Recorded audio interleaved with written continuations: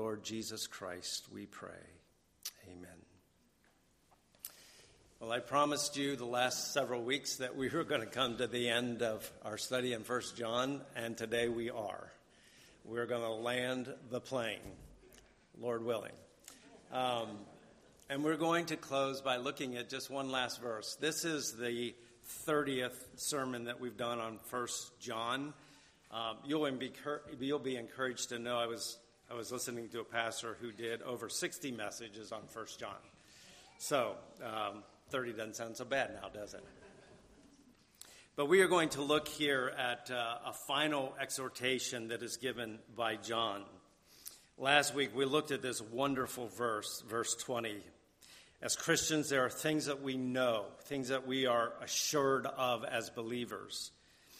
And here John says, we know that the Son of God has come, and he has given us an understanding. And what is this understanding? That we may know him who is true, and we are in him who is true, in his Son, Jesus Christ. This is the true God and eternal life.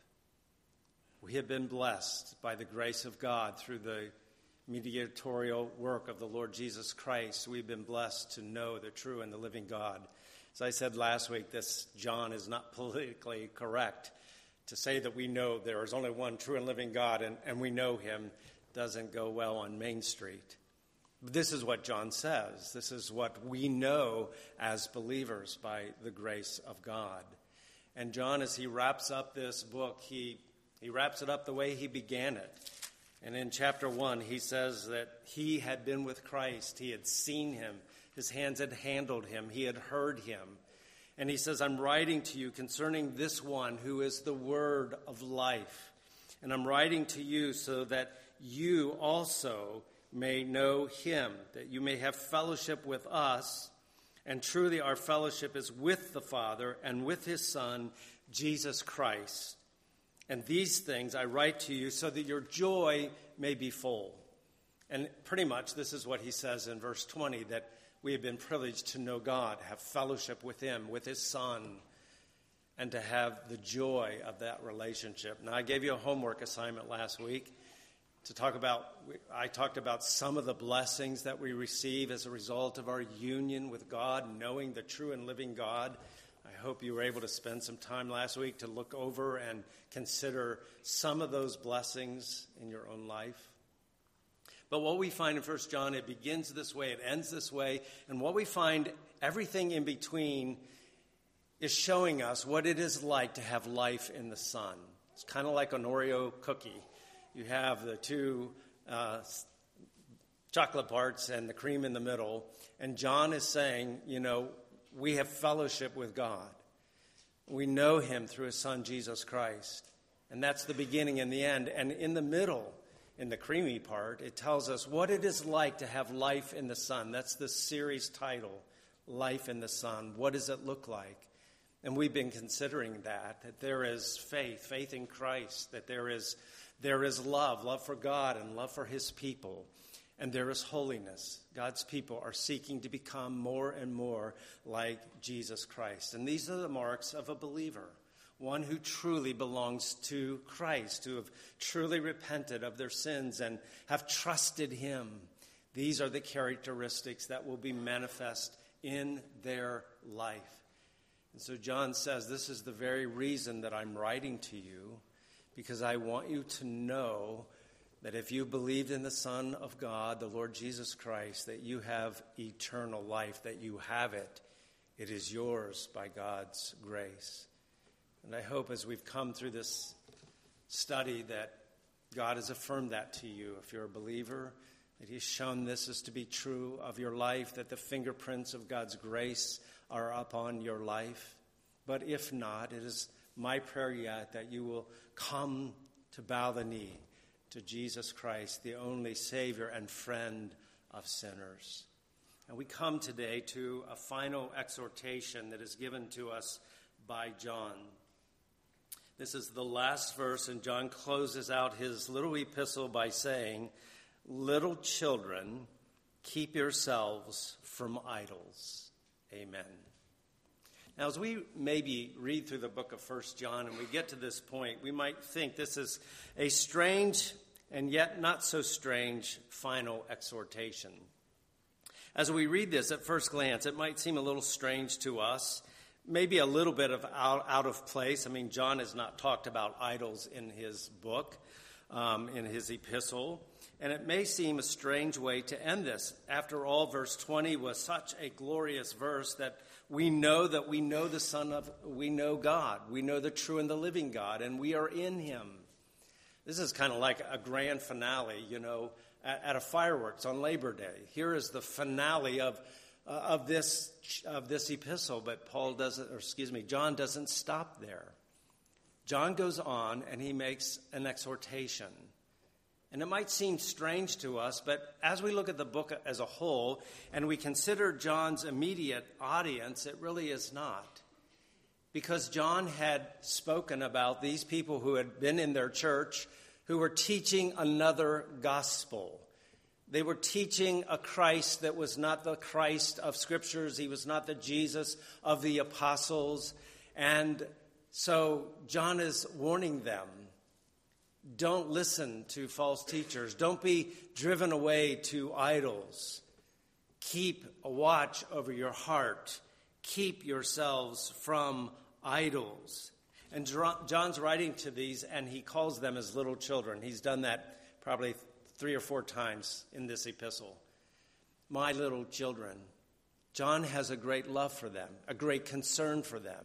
And he does not want them to be drawn away to idols. And then when we think about John's broader audience, which would be us and anyone who would read his epistle, we recognize that John is writing to us as well. John is writing this command to keep yourself from idols to Christians. He's not writing to pagans. He's writing to Christians. He's writing to his audience in the first century, but he, in a very real sense, is writing to us as well. Keep yourselves from idols. So this is not irrelevant for us. And we'll talk a little bit more about that in a minute. But as we think about this idea of idolatry, of idols, just maybe a definition that I've put together, and it's this, that an idol is anything that occupies the place of ultimate devotion which only the God of Scripture deserves. It is giving devotion to something other than God, ultimate devotion other than the true and the living God. Now, it's good to be a devoted employee. It's good to be a devoted spouse. It's good to be a devoted friend. But here we are talking about ultimate devotion. What has control of our heart, of our life, which motivates us? And the Bible is very clear that we are to give ultimate devotion to God and to God alone. We hear these words in Deuteronomy 6, 4 and 5. Hear, O Israel, the Lord our God, the Lord is one. And you shall love the Lord your God with all your heart, with all your soul, and with all your strength. Jesus picks up on this when he is asked in Matthew 22. He's asked by a lawyer of the Pharisees, well, what is the greatest commandment? And he was coming to test Jesus, but he gave him the answer. The greatest commandment is this. And he quotes from Deuteronomy 6. You shall love the Lord your God with all your heart, with all your soul, with all your strength, with all your mind. This is the greatest commandment. The greatest commandment. And so we hear Paul saying things like this, that as a Christian, whatever you eat or drink, do all what? To the glory of God. Even in the most mundane things of life, we are to live with this perspective that we are to live for the glory and the honor of God. That he is to have preeminence in our hearts. But I'm afraid that sometimes when we think about this, the greatest commandment, we may read it the way it is in Scriptures, but maybe in our hearts we're saying something like this. You shall love the Lord your God with some of your heart, some of your soul, some of your strength, some of your mind. Don't get too fanatical. Give some devotion to him, but not all your heart. And as we come this morning to this text, I think it is appropriate for us as well.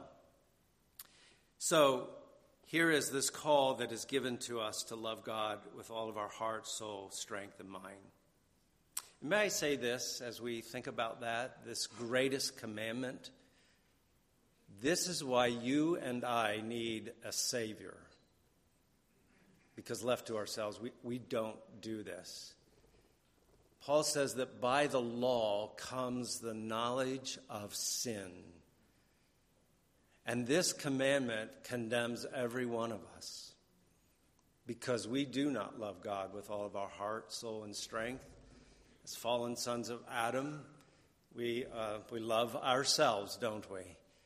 Our God is our belly. We live for ourselves. And this is why you and I need a Savior, a Redeemer, because this one sin condemns us. And so we need a Savior. And our salvation, thankfully, is rooted in Christ, who loved God with all of his heart, soul, and strength. He said, I delight to do the will of my Father. My food, what energizes me in my life is to do the will of my Father. And I've come to do it. And that is our hope. It is our hope in Christ, the one who perfectly obeyed the law of God. And we put our trust in him. And as we put our trust in him, he gives us his righteousness. And so God sees us as united to Christ. He sees us as having lived the life that Christ lived. And Christ, and at the cross, he gave his life to pay for our sin, among them that we have not loved God with all of our heart, soul, and strength. So that is the root and the basis of our salvation. But in sanctification, God is making this to be more and more true about us. That we will love him with all of our heart and soul and strength. Sometimes it's 2 steps forward. Sometimes it's 1 step backwards. But God is at work to sanctify us and to make us to be more and more like Jesus Christ and to be devoted to God above everything else. That there are no rivals for his love in our heart. And so this is a fitting exhortation as John concludes. Negatively, keep yourself from idols. Positively, love God supremely above all else. And this is a most needful exhortation for us, I think, for us today. And just for a number of reasons. First of all, because idolatry is explicitly forbidden by God. This is the first commandment that is given in Exodus 20 of the 10 commandments, where we are told there, the Lord says, I am the Lord your God who brought you out of Egypt. I brought you out of bondage. And he had done that for his people, that he had chosen. He had brought them out of bondage. And now this first commandment is that you shall love the Lord your God. You shall have no other idols before me. Nothing that takes ultimate devotion apart from me. You are to love me with all your heart and with all your soul. And so this idolatry is something that God forbids. And we see this over and over, especially in the Old Testament, where God is calling Israel to repent of their idolatry, their desire to go back to follow the pagan gods around them. And so there is a call that is given to them. And this is Israel's greatest sin in the Old Testament. It was the sin of idolatry. Secondly, because idolatry robs God of his glory for which he is jealous. God is jealous for his glory. He is jealous that his name is not defamed in any way. And so we read in Isaiah over and over again, I am the Lord and there is no other. This is the message that he's communicating to his people. I am the Lord, there is no other. And then we read in Isaiah 42:8, these words, I am the Lord, that is my name, and my glory, I will not give to another, nor my praise to graven images. Exodus 34:14, do not worship any other God, for the Lord, whose name is jealous, is a jealous God. God will not share his glory with something that is made an image or a shrine. He will not share his glory with another person. We read in Acts 12 of Herod, King Herod. And on this particular day, Herod came out and sat on his throne. He had his royal garments on, and the people were crying out. And they said, the voice of God, and not of a man. Now, I think they were probably trying to flatter him. But nonetheless, what we find happening is then it says, then immediately an angel of the Lord struck him because he did not give glory to God. He received glory for himself as if he were God. He did not give glory to God, and he was eaten by worms and died. Yuck. It's hard to picture that. But here is this man who was the glorification of the worm, this man Herod, and he is now eaten with worms because he did not give glory to God. We find John in the book of Revelation when people are falling down, as it were, to give honor to him. He says, no, I'm just a man. And Paul did that as well. God is jealous for his glory. And when there is idolatry of any kind, it robs him of the glory that is due to his name, and he's jealous for this. Just as in a marriage, we ought to be jealous for the love of our partner, our spouse. We want them to love us. We're jealous for that, and we guard that. And God is the same way. He is jealous for his glory. And this is good for us. That God is jealous for his own glory is going to be for our benefit.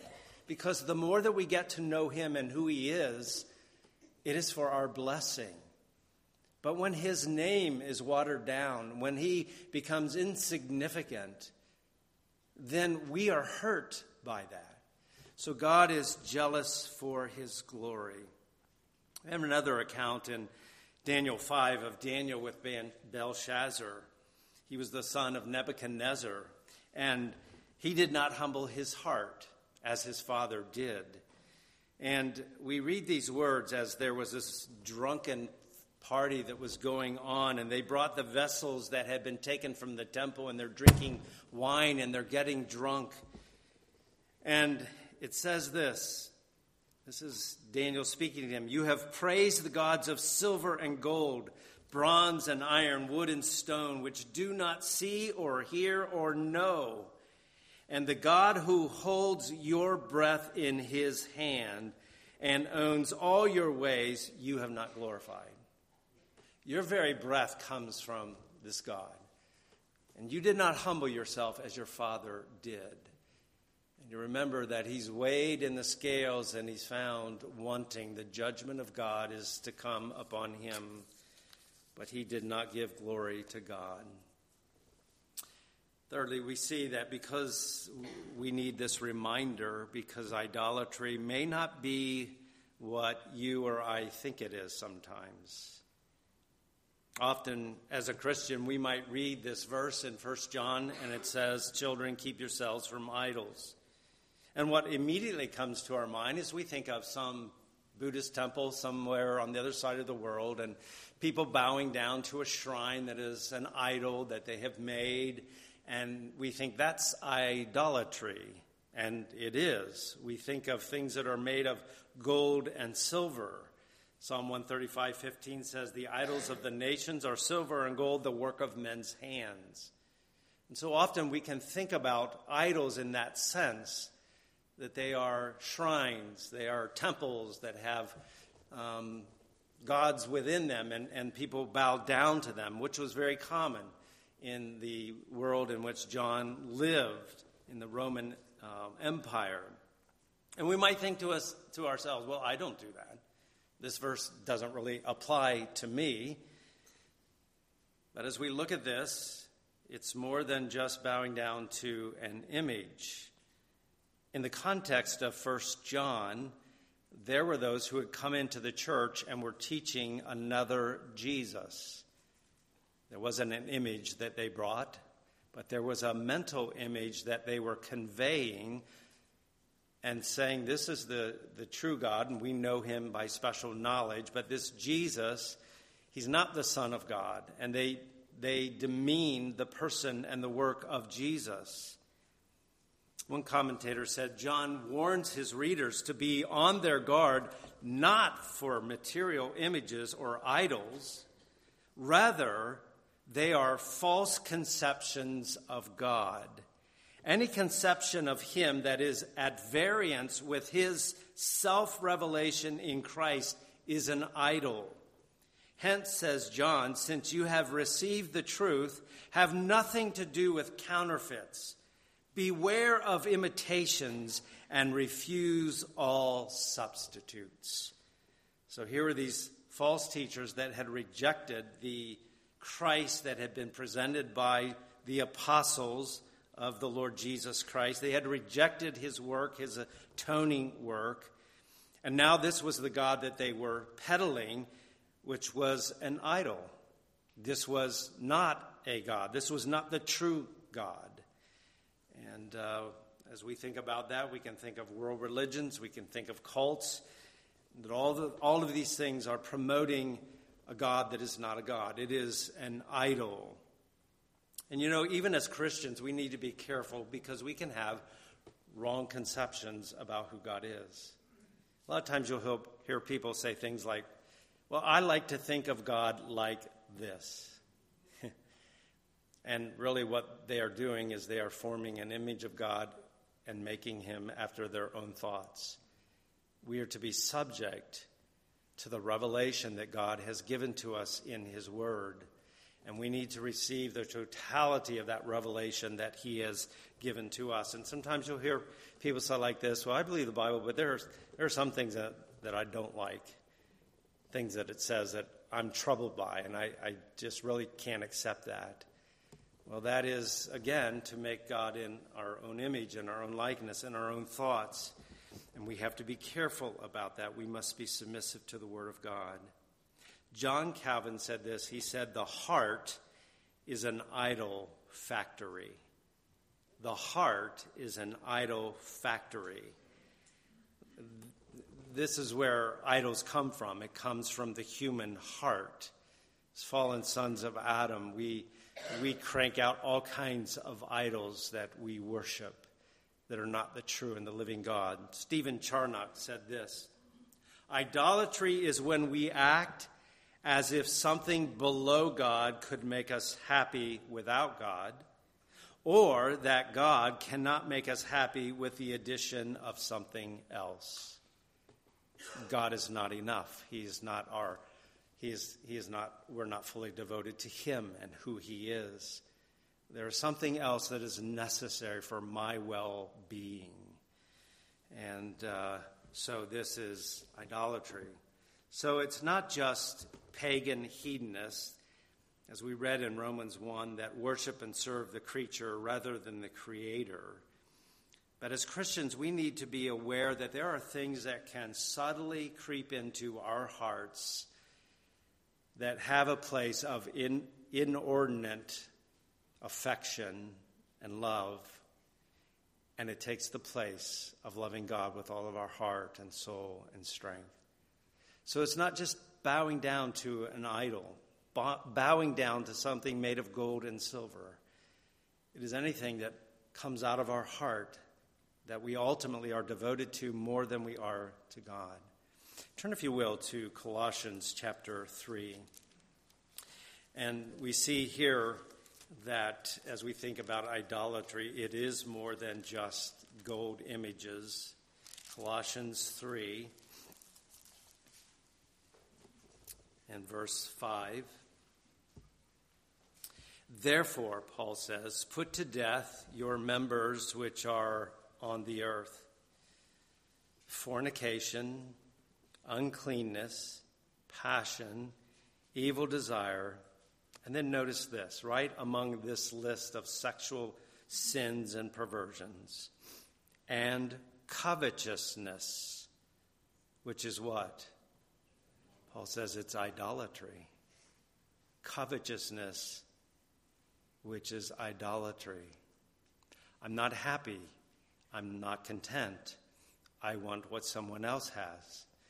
And this is one of the Ten Commandments as well. Do not covet your neighbor's house, his wife, his servants, his ox, his donkey, anything that he has. When we are coveting, we are desiring something that does not belong to us. There is this inordinate desire that we have, and this is idolatry. I must have it. It must be something that will make me happy, and I have to give myself to it. So there is a sense of devotion to it and love for it. And as John Calvin said, we can make an idol out of anything. And so we can make an idol even out of good things, lawful things. We can make an idol out of the house that we want to live in or the house that we want to have. We can make an idol of our education, our job. We can make an idol of money, wanting more and more and more. And this is what drives me. This is what moves me. This is what motivates me. I must get more and more and more. And this is what floats my boat, you might say. This is what I live for. This is what I give myself to. I'm dedicated to my job or whatever it is. And this is what I live for. And there are all kinds of things. It can be clothes. It can be hobbies. It can be sports.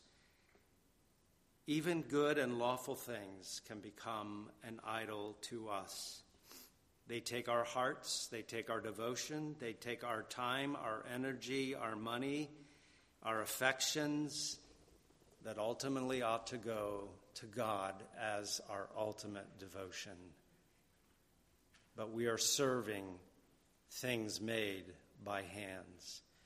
And this is idolatry. And my heart, left to itself, is an idol factory. And that's what it'll do. And so John says, keep yourselves from idols. I'm closing because we need this exhortation, because idolatry it's like a broken cistern.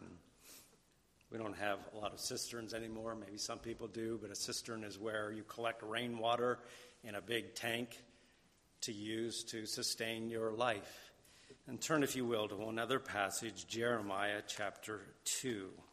And this is where this picture comes from as the Lord addresses the people of Israel for their sin and their idolatry. They often were going a-whoring after other gods, and so it is in this context. Jeremiah 2, verse 5 says, "Thus says the Lord, what injustice have your fathers found in me? They have gone far from me. They have followed idols, and they have become idolaters." Was there something lacking in me? And they have gone to follow after these idols that are no gods at all? And then drop down to verse 11. Has a nation changed its gods, which are not gods? But my people have changed their glory for what does not profit. Be astonished, O heavens, at this, and be horribly afraid. Be very desolate, says the Lord, for my people have committed two evils. Here's the first. They have forsaken me. And who is this God that they have forsaken? The God of Israel. He is described as a fountain of living waters.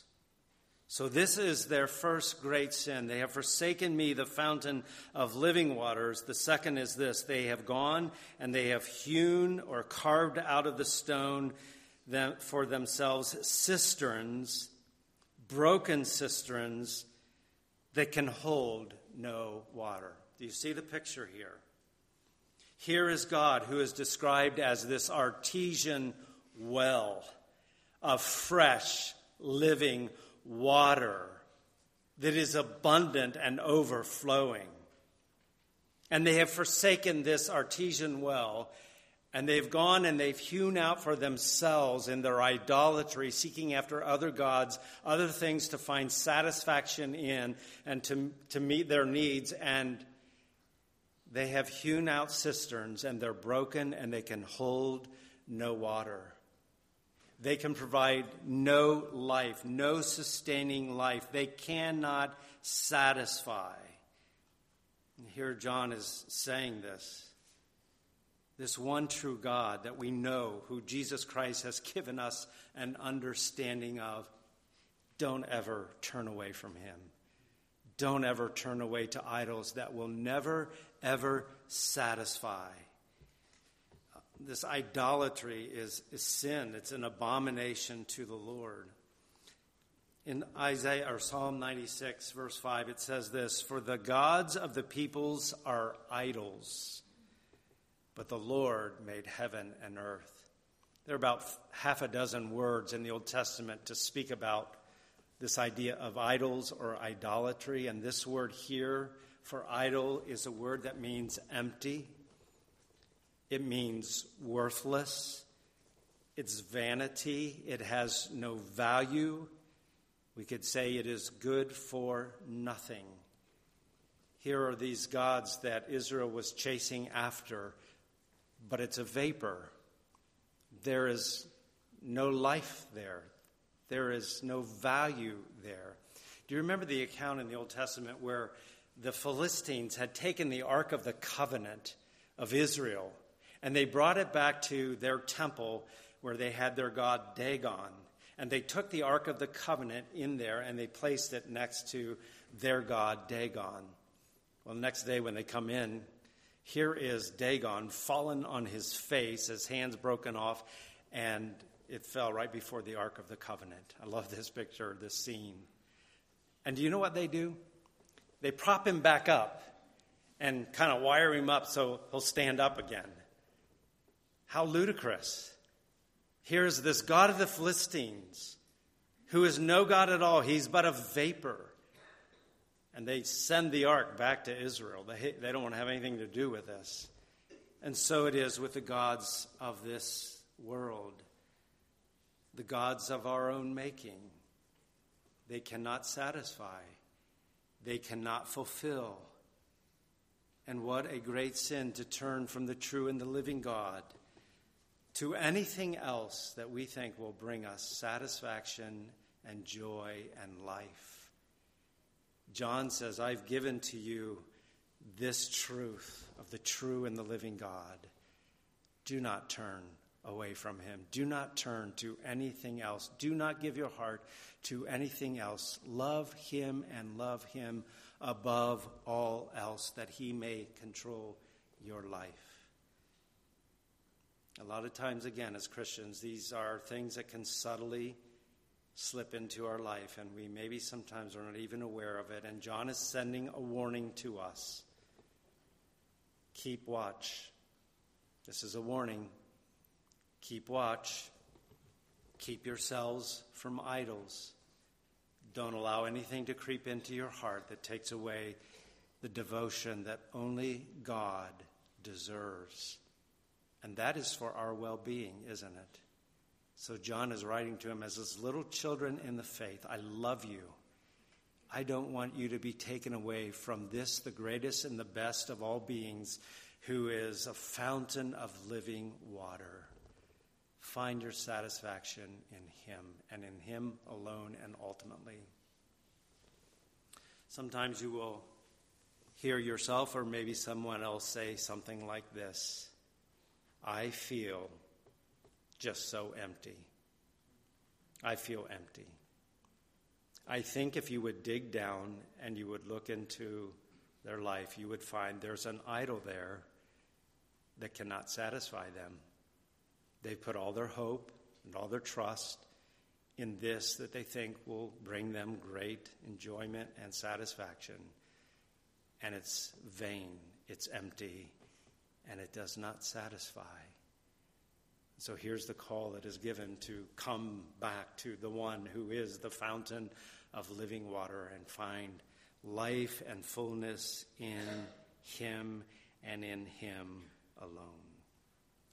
And so as we close this morning, is there maybe, as we think about this, as we look into our own heart, is there something that has taken place in my heart that controls me, and it's not the true and the living God? It is taking all my attention, my affections, my money, my time, and I'm really devoted to that and not to the true and the living God. Well, may we repent of that today. May we think about that today. Is there anything in my heart that is like that? And maybe you're here and you're not a follower of Christ, and your idols and your concerns are the things just of this world and yourself. Well, that's idolatry.